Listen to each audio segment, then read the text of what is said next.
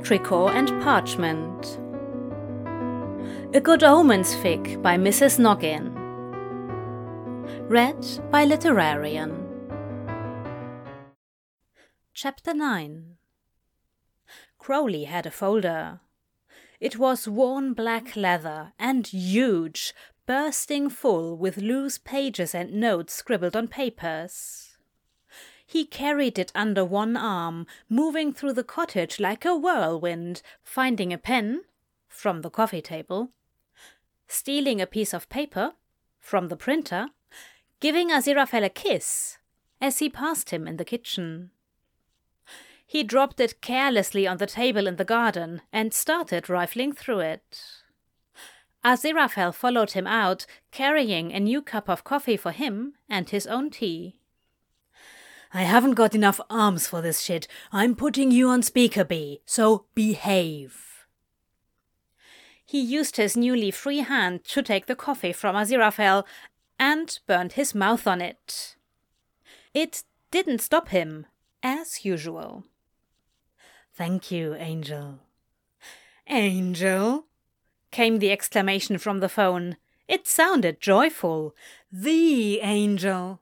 You're with him. Speakerphone B, Crowley growled. He looked up to Aziraphale almost guiltily. Excuse them, they're an idiot. Ah, yes. Apologies, Mr. A.J. Crowley, sir. Pure professionalism from here on out. Shut up! Crowley rolled his eyes. He spent a minute looking between a colourful design sketch, a sheet of numbers, and the paper he had commandeered, and made calculations with a determined look in his eye. B, I reckon I can do it with the first lot. Aziraphale had very little idea what they were talking about. He was not actually even listening anymore. He was totally overwhelmed by the angel discussion. Crowley had told someone about him, and called him Angel to them. Whoever this B person was, oh wow, his heart was beating a little too fast. He was sure it was visible through his chest. I'll be there on time. Crowley's voice cut through his cloud of pleased wonderings. B laughed, a buzzing, cackling sort of laugh. Happy, but filthy. On time, but in yesterday's closes, because you... Whatever they were going to say was lost by Crowley slamming on the end call button with all of his fingers, a bit desperately. He smiled, unmistakably embarrassed. So, that's B. Aziraphale was already smiling. Watching Crowley talk with someone else, even just on the phone, was charming. And then he was embarrassed. Even more charming. Aziraphale was charmed, right down to his toes. Until Crowley said, Suppose I'd better get ready for work. Can you find out about that tree?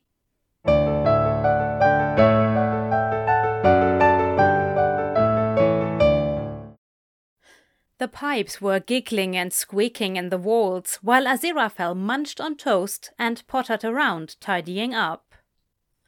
Crowley's black Henley was abandoned on the stairs, damp and crumpled, so Aziraphale shoved it into the dryer for a few minutes. He couldn't do much about his boots, but he could lend him clean socks and boxers. Oh, the idea of Crowley wearing his socks and boxers all day was rather nice. He put some on the creased black jeans where they'd been chucked on the bed. That random pair of boxers that he'd kept for some reason, even though they didn't fit. Crowley had a lovely backside, but it was not quite as generous as Aziraphale's. Hopefully he wouldn't have to keep pulling them up all day. Nice red cashmere socks would be okay though. Perfect, in fact. He switched on the radio, Classic FM, obviously, swept up the broken mug outside and the mud and grass on the kitchen floor. The pipes stopped smashing about, and a minute later Crowley skipped down the stairs, red-footed and damp. "Thanks for the skivvies," he said, lifting a foot to wiggle it in the air. "Have you seen my top?" The expression on his face when Aziraphale whipped it out of the dryer, hot and dry, was ecstatic. He yanked it on immediately, making obscene noises of pleasure. Then he grabbed Aziraphale, making him laugh, and hugged him, hot and comfy, and oh, it was heavenly. Crowley was apparently happy this morning, and he bit playfully at Aziraphale's still bare shoulder and grabbed at his backside. "At some point, Angel, I am going to have you properly in this kitchen." "But now you have to go to work. The tree is gone. Do you need any food before you go?" "No," Crowley whinged. He shoved his nose into Aziraphale's hair and breathed him in. "You smell like honey shampoo and sex. Do I have to?" Yes, you do." Obviously, he'd rather the opposite, but apparently one of them had to be a sensible adult. "Oh, just maybe one more minute. Kiss me."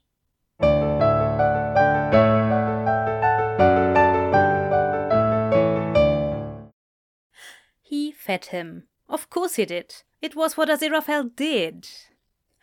He didn't quite force him, except he sort of did, pushing him down onto the sofa and thrusting a plate at him. Only toast, though, with butter and some of his homemade bramble jam, the mention of which made Crowley snort crumbs everywhere. They didn't talk about things. That would have been far too sensible. They didn't discuss later, or tomorrow, or now, or yesterday. They talked about the garden and the jam and how late Crowley was going to be.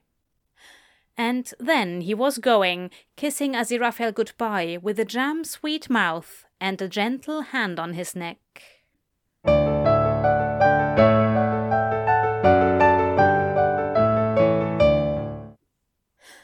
Aziraphale opened the chiming message on his phone. It was a picture of his house. Yes, thanks for that, Anathema. Another message swiftly followed. Anathema 746. "You saucy minx! Tell me you took him out for dinner first." Oh. The picture was not of his cottage. It was of the black vintage Land Rover reversing from the driveway. Of course, Anathema would have seen it there yesterday and out her kitchen window first thing this morning. Aziraphale felt his cheeks tingle and burn. 748. "The road was blocked," he replied simply, grinning as he imagined her response. It did not disappoint. Anathema 750. "Don't rain on my parade. Let me keep my fantasies. Tell me he was marvelous and kept you up all night. Lie if you have to." 755. "I don't have to."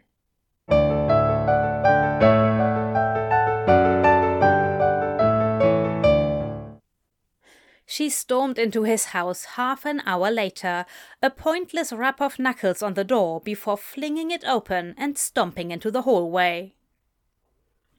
"I cannot believe you fucked Crowley!" she shouted, kicking off her shoes as violently as possible before coming to find him in the kitchen. Good morning to you too, Anathema. Luckily, I don't have company, but thanks for checking. She did not even have the grace to look embarrassed.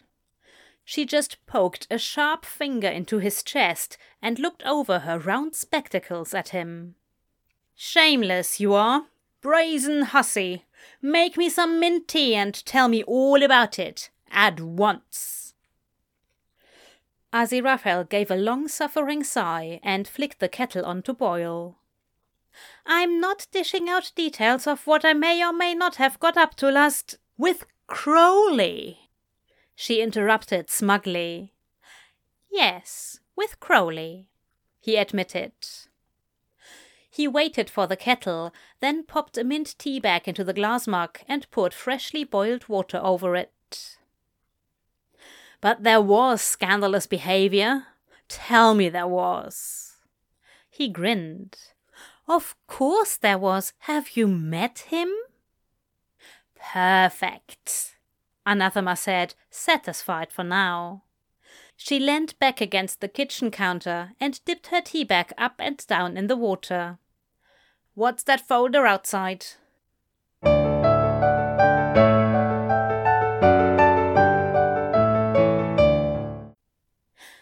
While Aziraphale understood privacy and client confidentiality and basic morals, Anathema clearly gave not two hoots about any of it and went straight outside to retrieve Crowley's papers to rummage around in.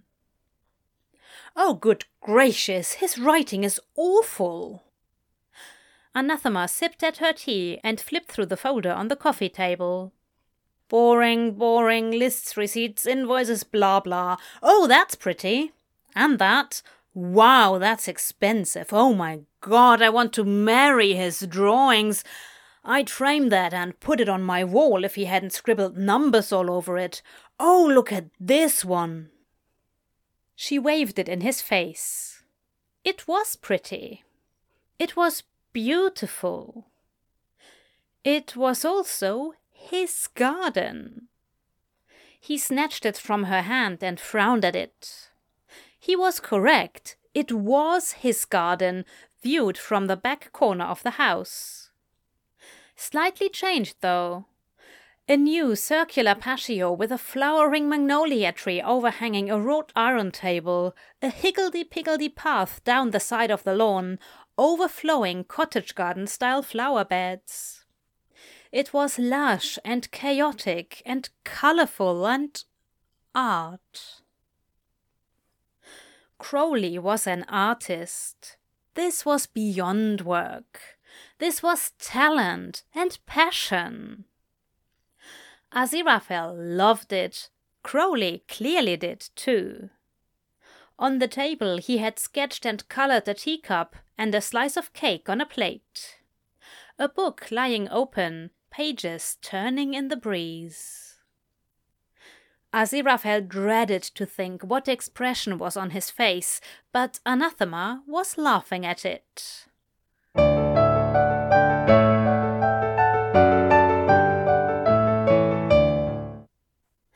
Actually, Anathema had been lovely. Full of reassurances that he was right to think Crowley had serious feelings for him, that he hadn't done something silly, that Crowley would be back and in contact soon, and was probably feeling just as weird about it as Aziraphale was. Well, he'd have to be in contact soon. He left his workbook there. She stayed for hours, in fact, sharing every tiny bit of information she had about him. How she'd met him years back, when he was a bit dodgy and probably drinking and smoking things he shouldn't, but so very talented. They had shared a crowd of friends, still did to a certain extent, but in the way you did when you'd all grown up and sorted your shit out, apparently. He was young then, she pointed out, and she had been even younger. Aziraphale secretly wondered if anything had ever happened between them, until she pulled a face and put paid to that notion as quickly as possible. She had known she'd met Crowley for a reason, though, she said, and had made sure to stay in contact. And what if Aziraphale was that reason? Wouldn't that be great? Yes, he thought, it would be. But he'd wait and see on that one. It did strike him, though, that Crowley could have gone to hers last night.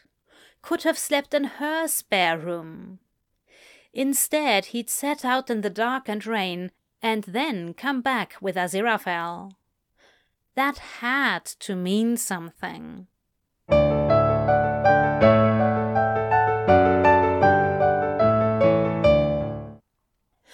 Unfortunately, or fortunately, considering he needed distracting, Aziraphale had work to do.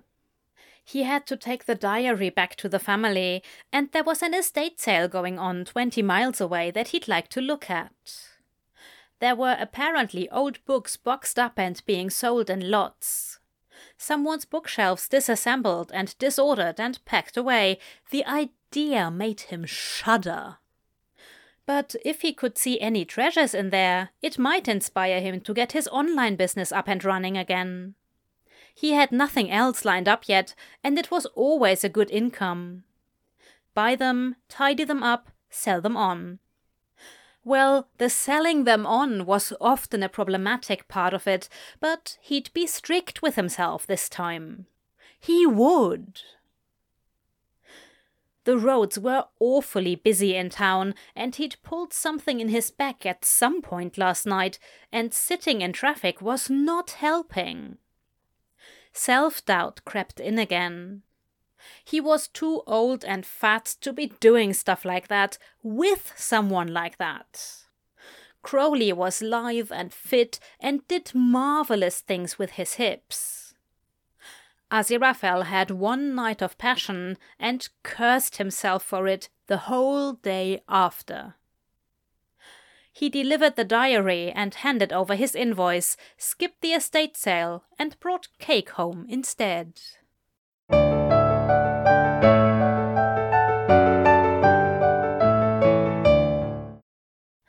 Aziraphale was in the bath when he heard tires on the gravel of the driveway.